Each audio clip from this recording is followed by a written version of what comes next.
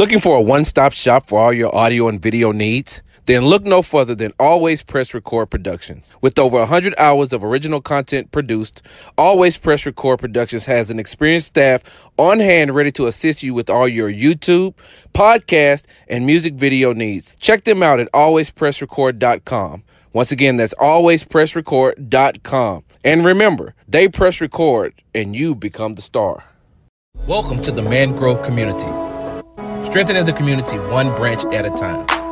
For more information about the community or how to volunteer, please visit mangrovecommunity.org.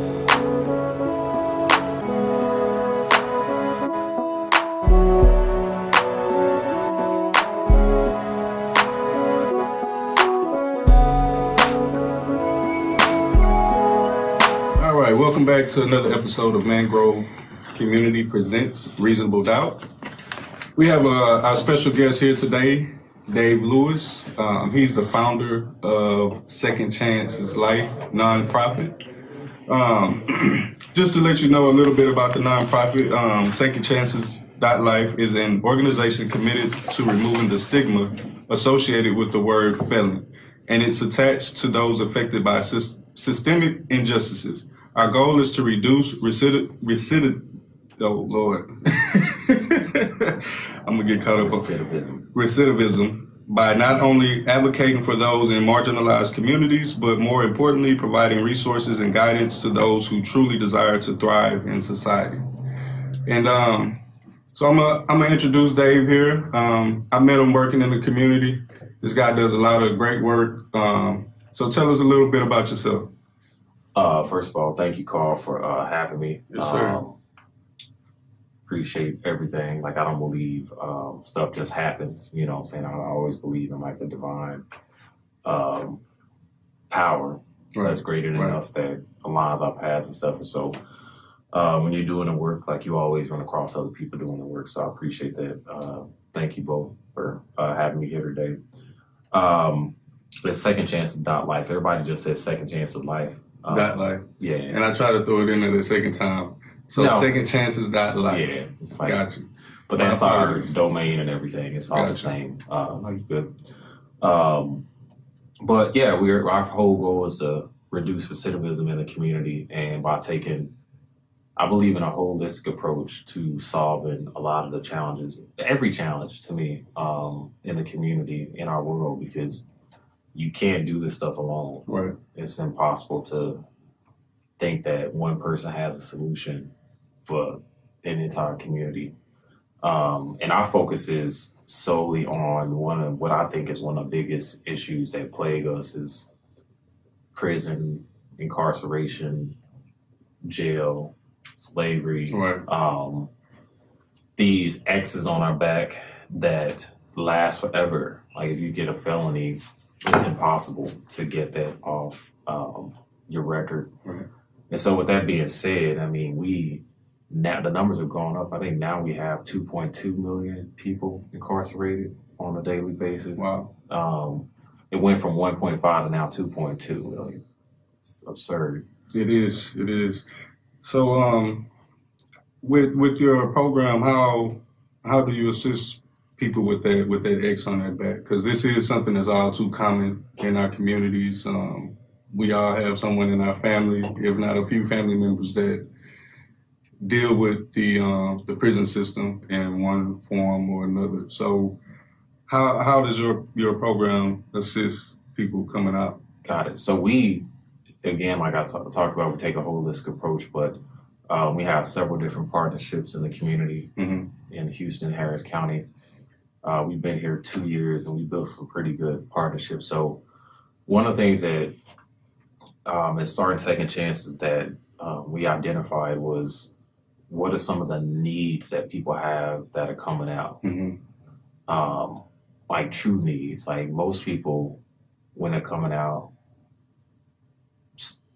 are coming back out into a world that has already said no to you with a felony on you. Right. So a job, like, most people need a job. Right. So that's one of the things we focus on, jobs.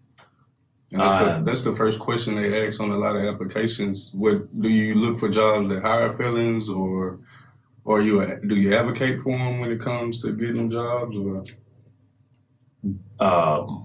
So one of the things that we were able to do, we were founded in California. So in California, like there's an organization called Crime, Safety, and Survivors and Justice, and we were able to we partnered with them locally. They're in Houston now, so they make changes on a legislative level. Okay. So that's a legislation thing, like removing the box from applications from housing. Right. In Texas alone, as soon as you check off the box at a lot of places, they're going to throw your application in the trash. They're not even going to consider you. And that's discrimination. We just hadn't got to the place where the proper things need to take place to get those things removed, because that is discrimination. And it goes back to even the same thing with housing. Like the Fair Housing Act of 1968 does not protect people that have been caught up in the system. Right. Like if you go down the list and you look at all the people that are protected, if you have a felony, you're not on that list. Right. And so that is something that we are focused on. That's been our main focus, housing and jobs, but specifically housing, because if you don't have a place to stay and you can't put a place in your name, you're homeless. You know, you're homeless. And what everybody, if you've done your time and you paid your debt to society, when you come out of there, minus a couple of heinous crimes, you should be set free and your citizenship should be restored immediately. Right. Justice is not paying for something over and over and over and over. Justice is paying for something once. Right. And especially if they say it's a system to rehabilitate you, then if you come out, then their system should have worked to where you can go be a regular citizen all over again. And it's up to you to make the right decisions or the wrong decisions as to, you know, whether you get caught up in the system again, or if you live your life the way you're supposed to, then you shouldn't have any limitations. And that goes back to addressing the why in society. I state that on a daily basis, like we don't address the why, and that's with almost everything. Right. But specifically when people make mistakes, like we live in a society. We have the most incarcerated people in the world in the United States, and we make up 5% of the population. That's a problem. Right. And so until we start addressing the why, we're always going to have these issues.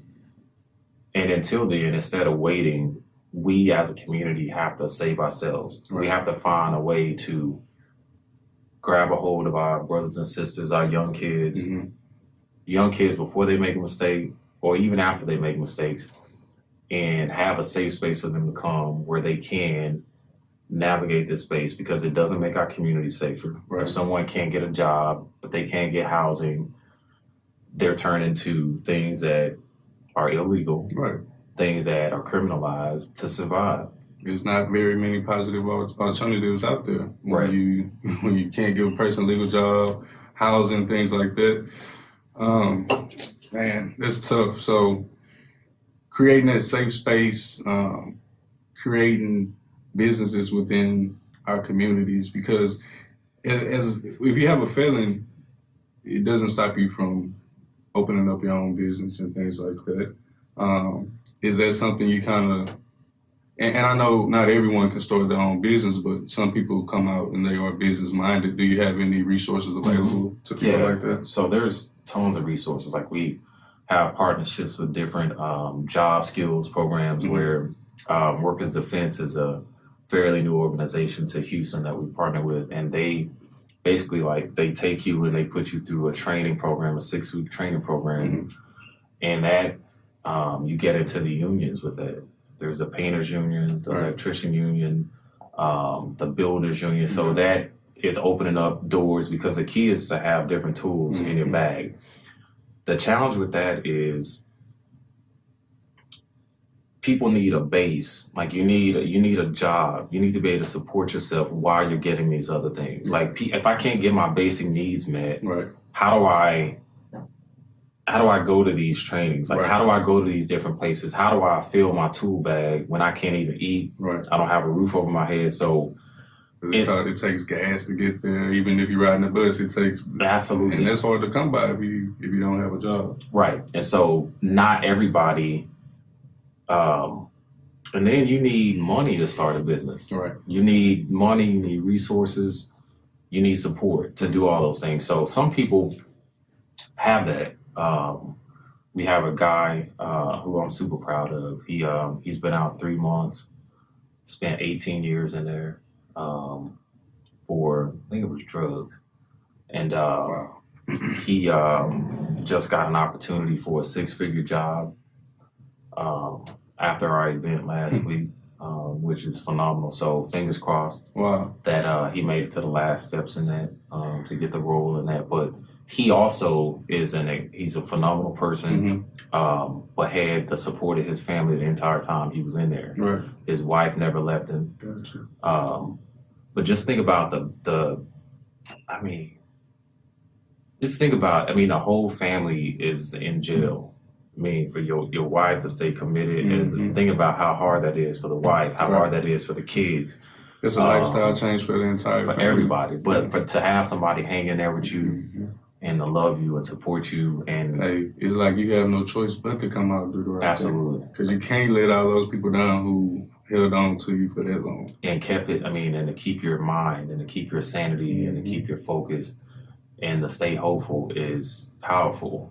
So people need that kind of support. But then everybody doesn't have that support. So is it a way that we as the people could support people? Yeah. People, even letters and stuff, like it's important that people get letters. Like there's an organization called Path to Justice, St. John's Church. That's where they're housed at. And this is something that we're going to start doing too, but every Wednesday they write people that are incarcerated. So they take every Wednesday night and people come in and they write letters to people that are incarcerated. That's pretty cool. And that's so important. I have my brother's in prison right now for opioids. Try to give him 25 to life for opioids. Things that just should not be criminalized. If somebody's selling opioids or if they're on opioids, why are we not being offered rehab?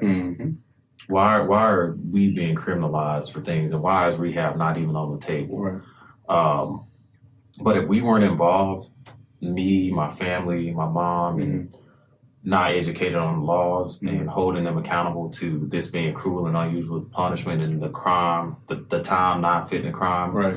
He ended up getting, it's like 1.5 years, which is he's still being criminalized, but to offer somebody 25 to life. 25 to life. For some pills. And y'all had to fight to get 1.5 years. And that's the issue with the system right now as we speak, even in Harris County, because I had the honor of attending one of your events, 2 weekends ago, and you had, was it Judge Jones? Judge Jones and Judge Jordan. Judge Jones and Judge Jordan. Now, Judge Jones, he wouldn't take the credit for it, but he played a major role in the bail reform that just got passed here in Houston. And when he was speaking about it, he was saying... Judge Jordan. Oh, Judge Jordan. I'm sorry. He led the way on that. Okay, Judge Jordan. Judge Jones is over the felony court. Okay, yeah. That's next. Gotcha. And Jordan's over the misdemeanor courts. He's the presiding judge over all the misdemeanor courts. Gotcha. So he led the way. Okay, sorry. Yeah, so Judge Jordan, he led the way, actually testified against his peers to say what they were doing wasn't right. And it got ruled in the court of law to be unconstitutional. So that means that our jail systems were operating outside of the law for decades. That's how long this has been going on. And like you say, it's up to us to know the law, first to make sure that it's being held up and executed the correct way. And then if it's not, it's going to take us to take it to the courts and to the legislature to get to get things corrected or get things back the way they should be in the first place. So, it's important. It's so important to have the right people in the right seats at the right time. Right. They're both young. They're both from our community. They both understand the injustices that come with the color of our skin, and so and also to have the support of other people. Judge Jordan having the support of the rest of the judges. He had some lawyers. It wasn't easy. Like he had, you're talking about being a Democratic African American judge that sided with the plaintiffs. Right. Like this was brought. When does a judge take the side of the plaintiff? Like go against his peers to side with the plaintiffs? And I haven't heard of it. But that's huge. It is. I mean, you're talking about somebody that understands what this does to our communities. Sandra Bland will be alive today with this. I mean, she was in $500 for having a cigarette that she wouldn't put out in her car. So I guess we need to back up a little bit for those who don't understand or haven't been keeping up with it. How was the bail system being ran before versus the new bill that was passed? Right. So, just an example. Say if you go to jail for traffic tickets, you have outstanding tickets, and they stop you, whatever. Right. They may set your bill at $10,000, $5,000, somewhere in there. If you can't afford that and nobody can bail you out, you basically sit there until you go see a judge. And that can be weeks, months. I mean, it just depends on how fast they move. And of course, we're talking about a jail system that's slow. Right. And so you're just sort of sitting there. So just think about, because someone didn't pay traffic tickets, you run the risk of losing your job. If you're a parent, single parent, you're probably going to lose your kids. Right. A lot of things. I mean, you're talking about just not being able to It's afford like a snowball effect. And all of that is unconstitutional. That's against the Constitution. Like everybody has a right to a fair and speedy trial. And all the statistics show that if someone in River Oaks goes to jail for a DUI or that's any of those crimes or for tickets and they can afford to bail themselves out, no statistics show you that makes our society safer. Right. The other side will argue that we're just letting criminals go free that have committed crimes. A traffic ticket is not something that you should be sitting in jail for days or weeks or any of that. Losing your job, family. And there's a law of parties. If you're with me and I commit a crime, say it's some kind of petty theft, and you're with me, we're both going to jail. So if I committed the crime and I have the money to get myself out, you didn't even commit the crime, and you still sitting in there because you can't afford to get yourself out. Wow. I mean, you're talking about it's things that should not be criminalized, and you shouldn't be set this excessive bail for things that are not. You're not doing things that are harmful to society per se. Like if you're doing stuff to harm yourself, what's the alternative? Like we're not looking at alternatives. We're not looking at why. Like if someone is going to steal something, you probably need it. Right. So let's look at what they're going through and what resources we have to help them out and get them out of this Absolutely. situation. Redirecting someone instead of sending them to jail, sending them to someone like Second Chances. Like this person is homeless. This person needs a job. Or enrolling them in a job program, enrolling them in resources. All those things are cheaper. Like Harris County spends, on average a day, taxpayers' money, $500,000 a day on containing people. Wow. When you can just have a program to try to get them on the right track, and that'd be the last time you deal with them in the system. All from something outside of just punishment. Not saying that you disregard the crime or whatever, but not everything needs to be criminal. The 80% of even people in prison are low-level offenses. We're not talking about these heinous crimes. Right. And this, I guess, it is an example. I was able to meet with the Aldine ISD school district today, and one of the guys he gave me an example of one of the programs he would like to put in place. Instead of suspending a child, if they are facing suspension, if you have vocational training or vocational programs, or if you have a community garden, let's put them out in the garden and teach them something, teach them a skill. If you have a landscaping business, let's borrow him for that day he's suspended and get him out there and put him to work and teach him something at the same time. And it may open up their young man eyes to it being more to life out there, more ways to get money. Because a lot of times that is the problem with our young men, our young women, is money and the lack thereof and the lack of the resources to get it. So it's up to us to come up with creative ways to, to offer our children and our young adults an alternative in our communities. And then the sad part about that is, how did we allow this system to start criminalizing our kids at the age of 10? Like, how did we get there? Like, I've been gone the last 15 years or whatever, but just coming back and just seeing how I wouldn't be here today if I got criminalized for fighting when I was growing up as a child, for skipping school, right? All the things that most kids do. I mean,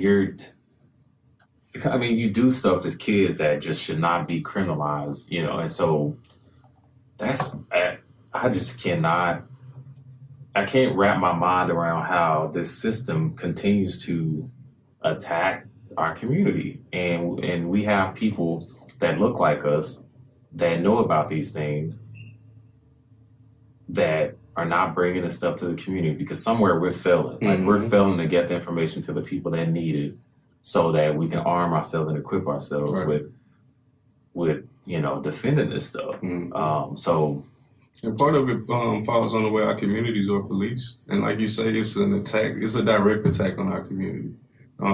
Working in corporate America, I've worked with people who stay in, what you refer to as the lands, the Pearlands, Sugarlands, even Spring, Klein area up in there. And working with them and even living in some of these areas, you realize the same thing go on in these communities, but they're policed different. One of my coworkers telling me how his young neighbor blew up his mailbox. That's a federal offense to blow up somebody's mailbox. But when the police came, they asked my coworker, what do you want us to do with it?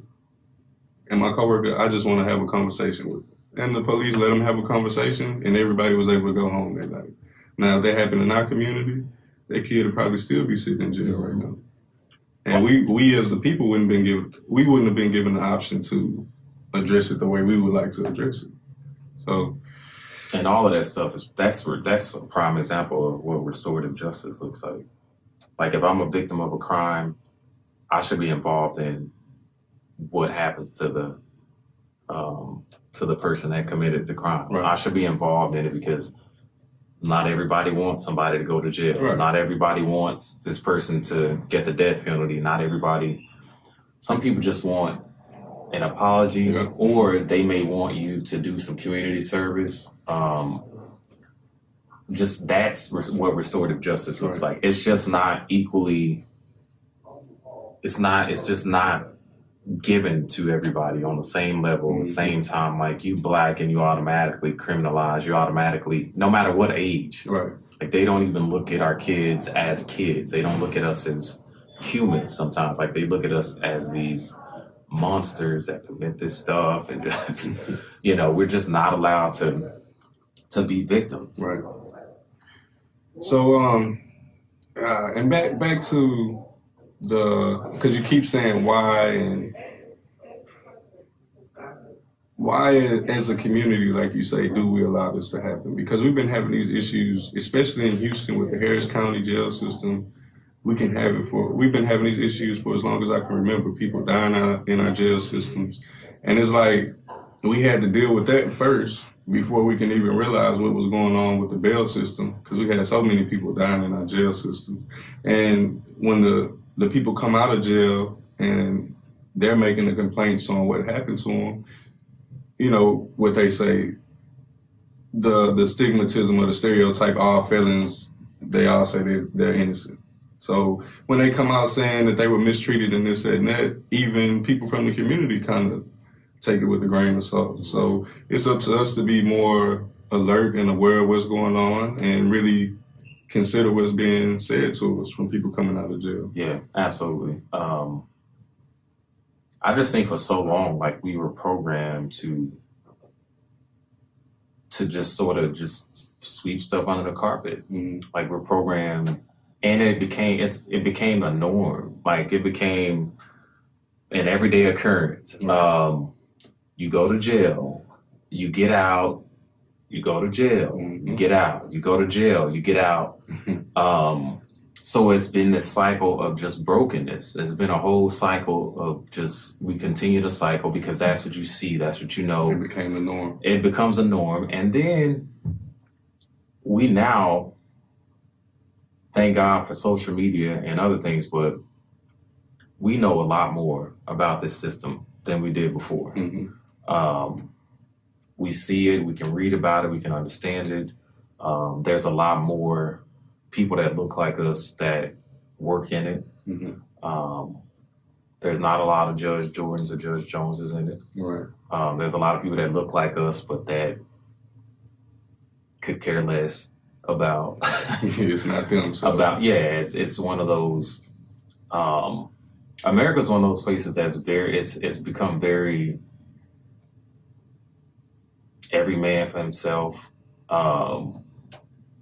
In order to get the dream and get the sack, you gotta leave everybody else behind. And, it's this whole mentality, like we've lost our sense of community. We've lost our way and stopped fighting. It's almost like a class thing. It's like, and it's always been big, but now it's like, it's every race. It goes across every spectrum. Once you're making a certain amount, you can move in a certain community, then you made it, keeping up with the Joneses and everybody following everybody to these certain areas, prominent communities. And I feel like all the resources are getting drained out of our communities and we don't realize we're the ones playing a part as well. Yeah, because I think when we make it, we forget about the stuff that matters. Like I think as a community, we still have this poverty of the soul.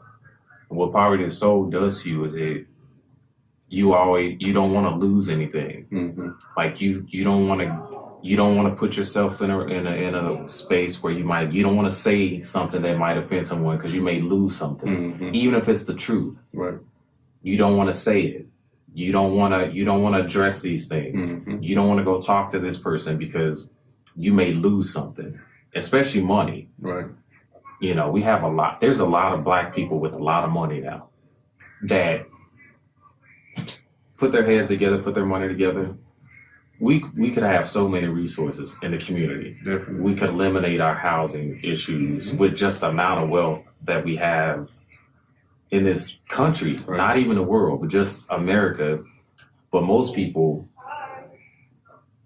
if it doesn't affect them, it doesn't matter to them. It doesn't, and nobody, people can build wealth.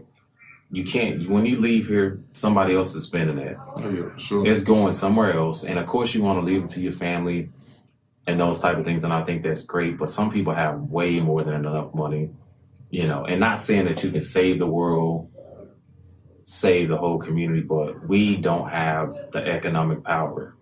We don't have it, and I think it's getting there, but we don't have it. We don't have it yet, and we are leaders. Like it's a new day now. I'm excited about Houston, especially those like Judge Jordan, Judge Jones, and they, they're on the front edge of like this is history, right? But they're out front leading it.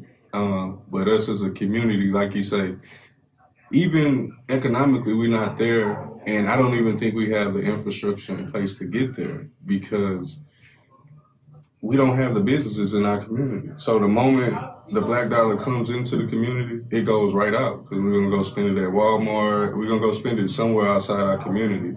Even the communities that are becoming diverse, you still see who the actual business owners are. So the money's staying in their communities. So how do we build that infrastructure if we're not staying in our communities to make sure that the Black dollar circulates within the Black community? Because I think one of the ways is, and I say this all the time, is that when we do have leaders and people in positions that are over the community, like city council, mayors, like when they start gentrifying our community and bringing these businesses in, there need to be clauses and policies where that money goes towards resources in that community. Like, you're making money off this community. How do we put this back into the community? Right. Not you put this store in this community, but you live in River Oaks, and your money goes, when you spend your money somewhere else, you don't spend it here. When you set your gas stations up in the community, you set your dollar stores up in the community, you set your grocery stores up in the community,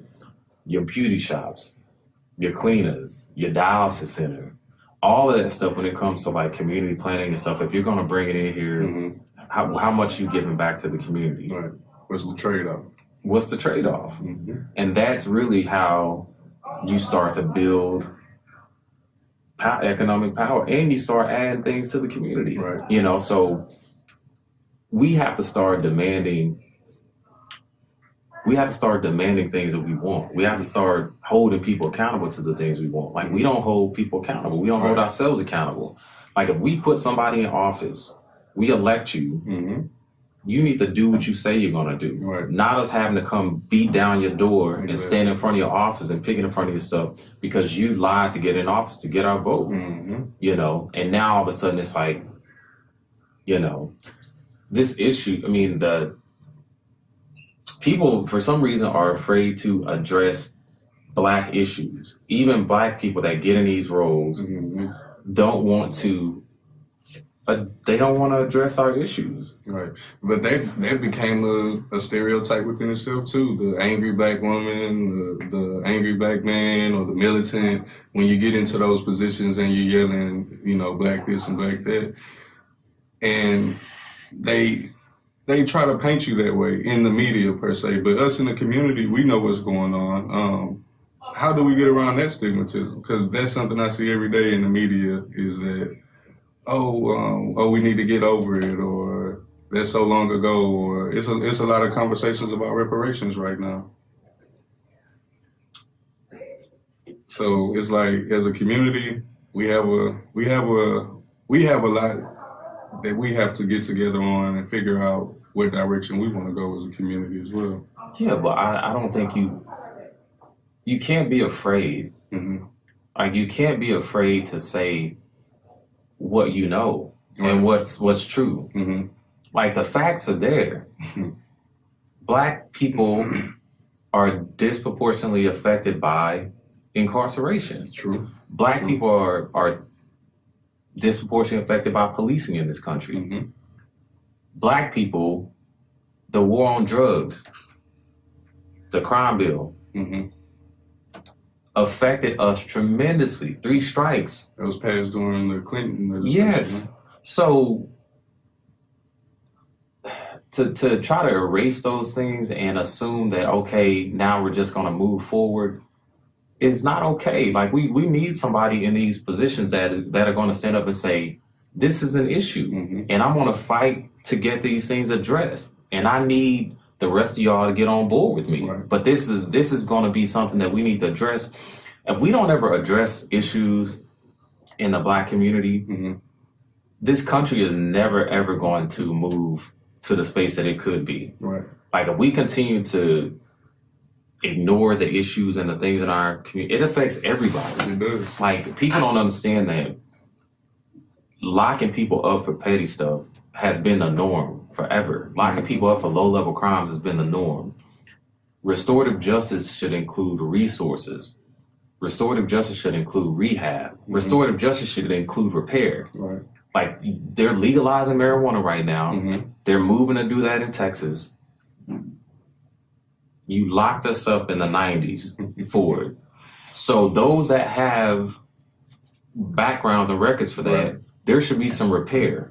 You should restore their record. Right. You should repair their record. Right. And they shouldn't have to go through Anything. any steps to do Anything. it. Right. You know, so all those things, I don't, like, when we're talking about that and people getting excited about it and all that, I'm like, what about my family? The people who were affected by it. What about my friends? Yeah. What about the people that still have this stuff on their record, that are still being affected by it, that still shows up every time you go for a job interview. Right. Like I don't get excited about it. Like I don't think none of these things are okay unless there's some type of repair involved in it. Like excited, I'm glad we're progressing and moving forward, but it's funny how now that we're progressing and moving forward, you guys go from criminalizing marijuana to legalizing it, and now there's an attack on our community with opioids. Yeah. But you also provide funding, billions of dollars to the white community to address the opioid crisis. With resources and not police. We were left on our own with crack. Yeah. I mean, people still to this day, crack is nothing. They did nothing but lock us up. That's it. Yeah. There were no rehabs offered to the black community for crack. At all. There were none of those things. They lock you up, they lock them in, and they throw the key away. And today, all of a sudden, opioids. We have to do something. And that problem, the crack, the problems that stem from that, they're still there. I know people personally, entire families that were affected by it, and they're slowly learning as a generation how to overcome the things that they saw and the trauma that they dealt with coming up. But that's a process within itself. And now all of a sudden the opioid epidemic is there, and it's like we're forgetting that it's still remnants remaining from the crack epidemic. Tons. Tons. Yeah. So speaking and back to with the opioid epidemic and the resources that they're making available, I'm losing my train of thought here. It's the first tray. So I hear you speaking about all of this, and I love the work you do in the community. I love the team you have with you. How did you get started in all of this? I come from the communities that I advocate for and I'm talking about. I was one of those ones that I was like, when I get out of here, I'm out. Right. I'm never coming back. And so, like I said, I got kicked out of school. I fought every single day. That's what we did. Like, we weren't trying to kill each other. We just it was fought. Just the norm. Yeah, and today we still alive. We still love each other. We still see each other. One of my best friends and I got into a fight. We best friends now. But that's what we did. We just that's kind of all you knew. Right. That was how we would talk to settle things. You know, you have an issue, and if you can't talk it out, then you fight it out, and we shake hands and we friends after or the next day. So. Yeah, and it was sort of like we just grew up surviving. Like it wasn't necessarily that you had. I always say this: to be black in this world, you have to fight. You know, you always have to fight, but it doesn't have to be physically. But that's neither here nor there. But that's sort of how we hash things out. And I got kicked out of school, had to move, all kinds of stuff, and all those things were just pain. I was in pain. Mm-hmm. Like I was, we didn't have a lot of money.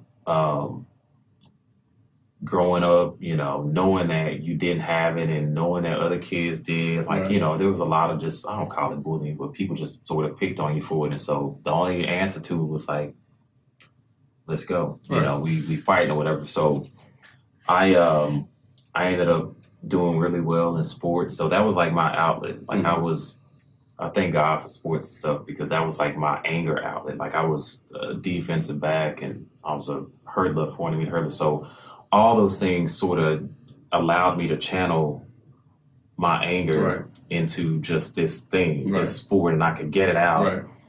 And because I was always academically, I didn't have any problems, but it was just more so, just acting out. Yeah, but I mean, when again, like addressing the why, like I didn't, I would have been, if all those things get kicked out of school, fighting and stuff, today you get criminalized for that. Right. I didn't get criminalized for that. So thank God. Ended up, being able, getting a scholarship to go play sports and changed my life. I I always knew though, like even as a child, like I always knew that the way I grew up was not going to be my life. Right. Like I always I remember just saying, this is not what life is. Right. This is not, and I talk about this a lot, but my mom was abused every day growing up. Same dude. Domestic violence back then was just like whatever. Right. Like, they wouldn't even arrest the dude. Right. She finally got a restraining order on him. And we grew up and you just kind of feel helpless, and I kept being like, why is she going back to this dude? If she just couldn't get away. Right. So my brother at 15 beat the guy up and the guy died from the injuries. Oh, man. So my brother got charged. At 15? And my mom. And your mom? What they charged her for? Aiding and they charged her with like assisting in it was all BS. Gotcha. And I was like 10 years old, so my brother had to go to juvie, and from juvie he went off to prison. He had a 1-year-old. No, he didn't. The child wasn't even 1-year-old at the time. That was my nephew. So he was a baby. My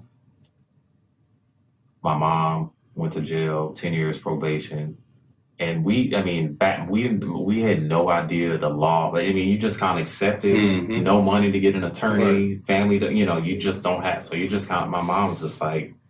And we almost, until we really see what goes on in the justice system, we feel like they're going to handle us as fairly as they possibly can. And it was BS, and there was a restraining order against the guy, all that stuff. And so my brother, even with the restraining order, still got charged and all that with manslaughter. And so when I found, I was like 10, me and my sister, I didn't even know how to respond. I didn't know. I just knew my brother was going away, and I needed to step up and be the man of the house at 10 years old. And my mom hasn't been the same since. So I saw the pain and the trauma, and I didn't realize how that affected me. And so my father was around, but he wasn't in our house and in our lives like that. So that just sort of led me on a path. I was like, you know what, I got to get out of here. Like, this is not how I did. And so I went to California, worked in entertainment for almost 15 years, doing acting and all kinds of stuff. And so I think all this, it started being a series of just us seeing and hearing about Black kids and men getting murdered by policemen. And so the Trayvon Martin one just stuck with you. Yeah, it did. I don't know why that one. Because that one, I think that was the first time that we saw that it can really be any one of us. And then it wasn't like he wasn't killed by the hands of police. It was a regular resident, just like you and me. And after once they gave the ruling, it's like, so now they're giving the people that type of power? Yeah. And there was times where I couldn't sleep, and I was like, I knew I was passionate about people and that kind of stuff, but I was like, wow, I could not sleep. I was and I just remember like waking up every day just pissed off. And you start to look at white people different.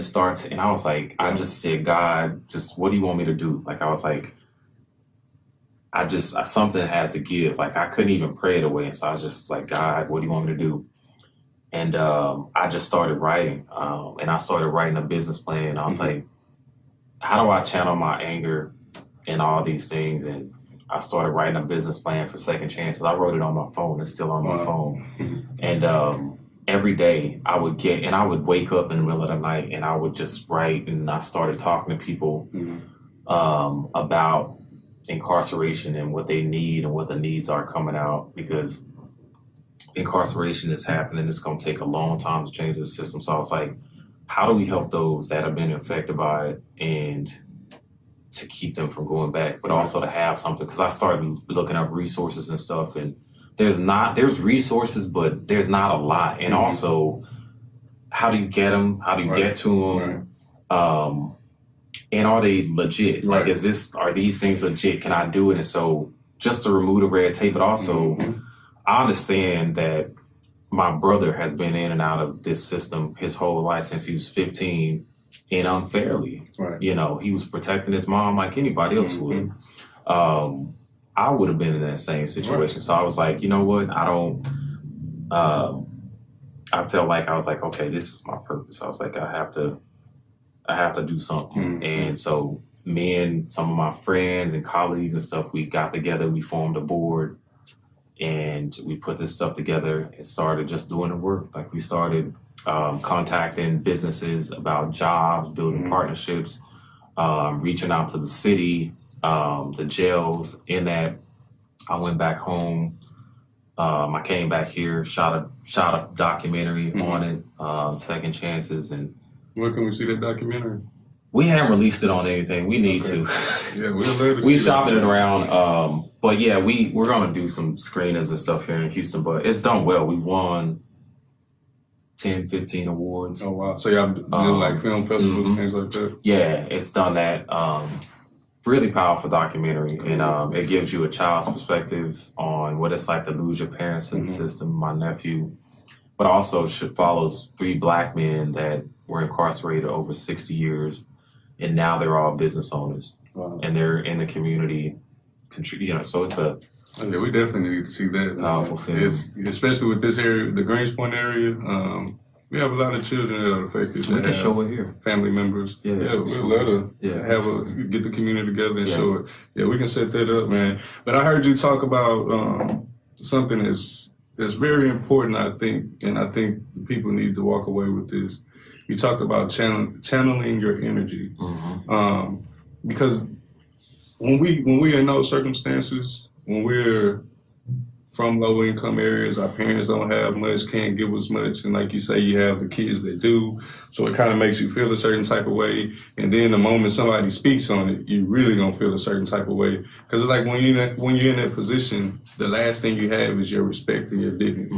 And for somebody to talk about you, it's like trying to take that last little piece of what you have away from you. So a lot of us do react in a way physically, where we're gonna get into a physical altercation.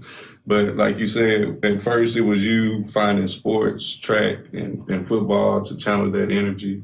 Later in life, it came in the form of writing. And I just think it's very important, no matter what age you are right now in life, it's always a way to channel your energy. And what I've come to find within myself and speaking to other people, that 9 times out of 10, that's where your passion lies. That's where your purpose lies. And you find it when you find a positive way to channel your energy. Yeah. I think life is all stepping stones. Like, you have to trust the journey, trust the process, and understand, like, you're not what you go through. Right. I had to realize that I'm not the thing that happened to me. Yeah. I'm not the things that I did. I'm not the mistakes that I made. And so I think not a lot of times, you have to forgive yourself, and you have to have empathy for yourself. Very important. And know that you just have to know that in every moment, every second, you have exactly what you need at that time. It may not feel like it. You may not understand it. It may be painful. It may be all kinds of things, but you have to trust that God is omnipresent, and omnipresent means always with you, always there. And so you just have to know in yourself, and you got to trust that this moment may not look like what it's supposed to. It may not feel like it's supposed to, but I have what I need. It may not be what I want, but it's what you need.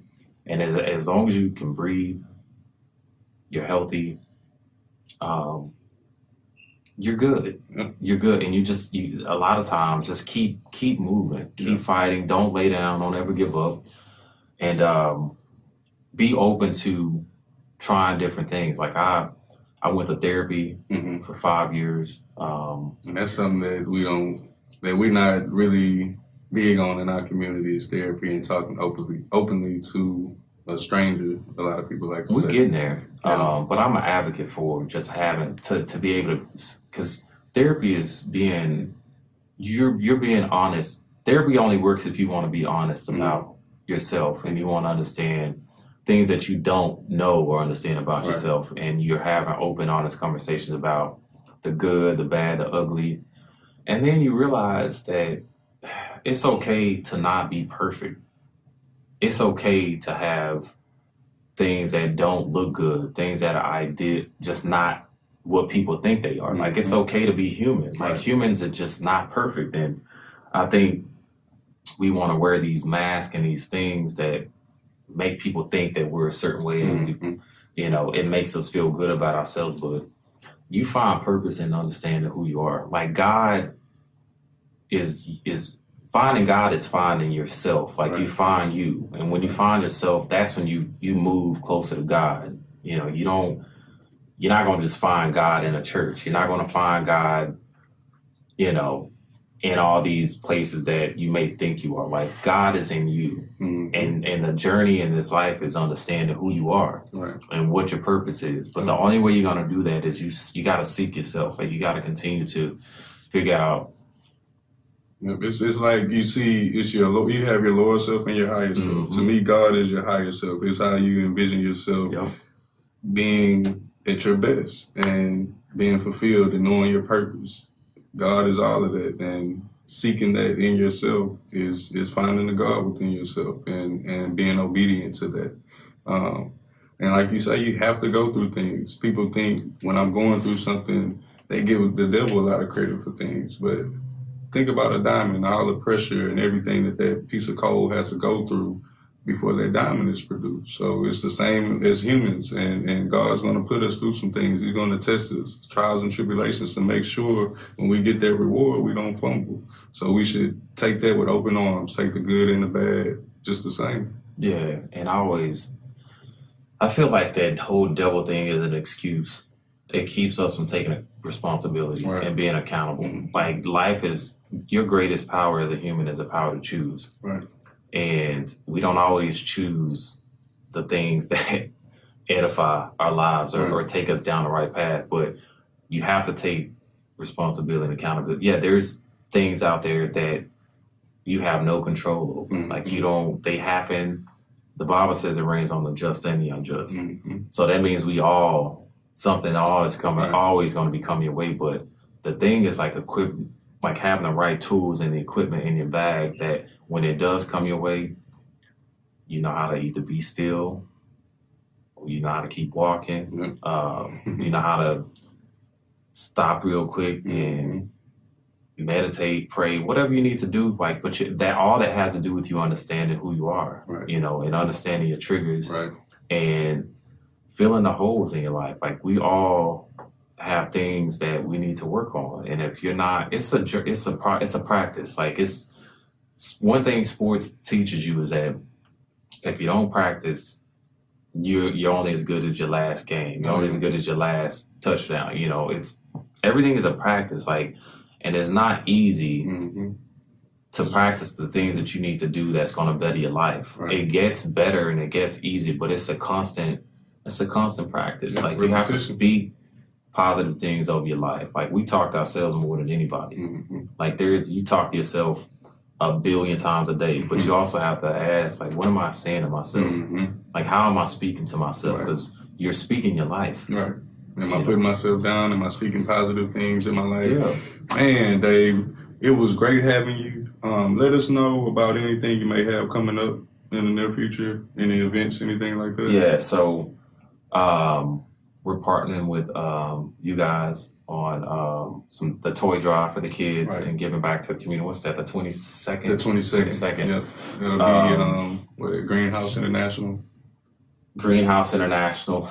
So we're partnering with you guys on that, the toy drive. We're also back in Terrell, which is where I grew up. We do an event every year. So this is our 4th year, I think. Okay. This is our 4th year. So where it's called the Holiday Give Back.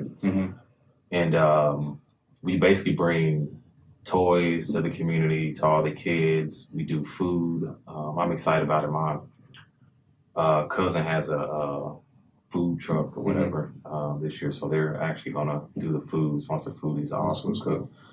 We bring clothes, food, all that kind of stuff to the community. So it's like a huge community celebration.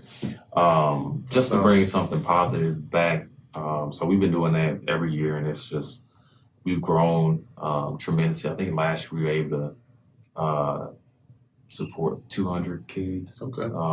Last year, that's y'all's goal this year. Right? Yeah, that's the goal this year too. So it just keeps growing. We've been blessed to have different organizations and individuals donate every year to the event. So I'm excited about it. I guess we're going into the 2020. I'm excited about it. All right, ready to take on new endeavors. Yeah. Well, cool, man. Thanks so much for coming out. Where can we find you? Website, Instagram, Facebook? Yeah. So everything's the same. So our website is www.secondchances.life. So second is 2ND. Most people want to spell it SECOND, but it's second. So it's a 2ND chances with an S .life. So .life instead of .com. And that's also our handle on Instagram, Facebook, Twitter. So at secondchances.life. Gotcha. And it's at secondchances.life on both of those. So you guys can follow us, find us. Gotcha. Everything will be posted. Like we always update our stuff on events and stuff. So if anybody wants to volunteer, you guys can email us at info@secondchances.life. And if you just anything, if you need any assistance, jobs, housing, if you want to go back to school, get your GED. Also, if you want to get your high school diploma, we're able to do that as well. Any kind of job training, skills, if you need help interviewing with your resume, all those things we're able to help. So, cool. Yeah, I definitely hit them up. A lot of resources, a lot of community resources, doing some great things in the community. Again, thank you so much for coming out. We enjoyed you. I appreciate your call. Thank you.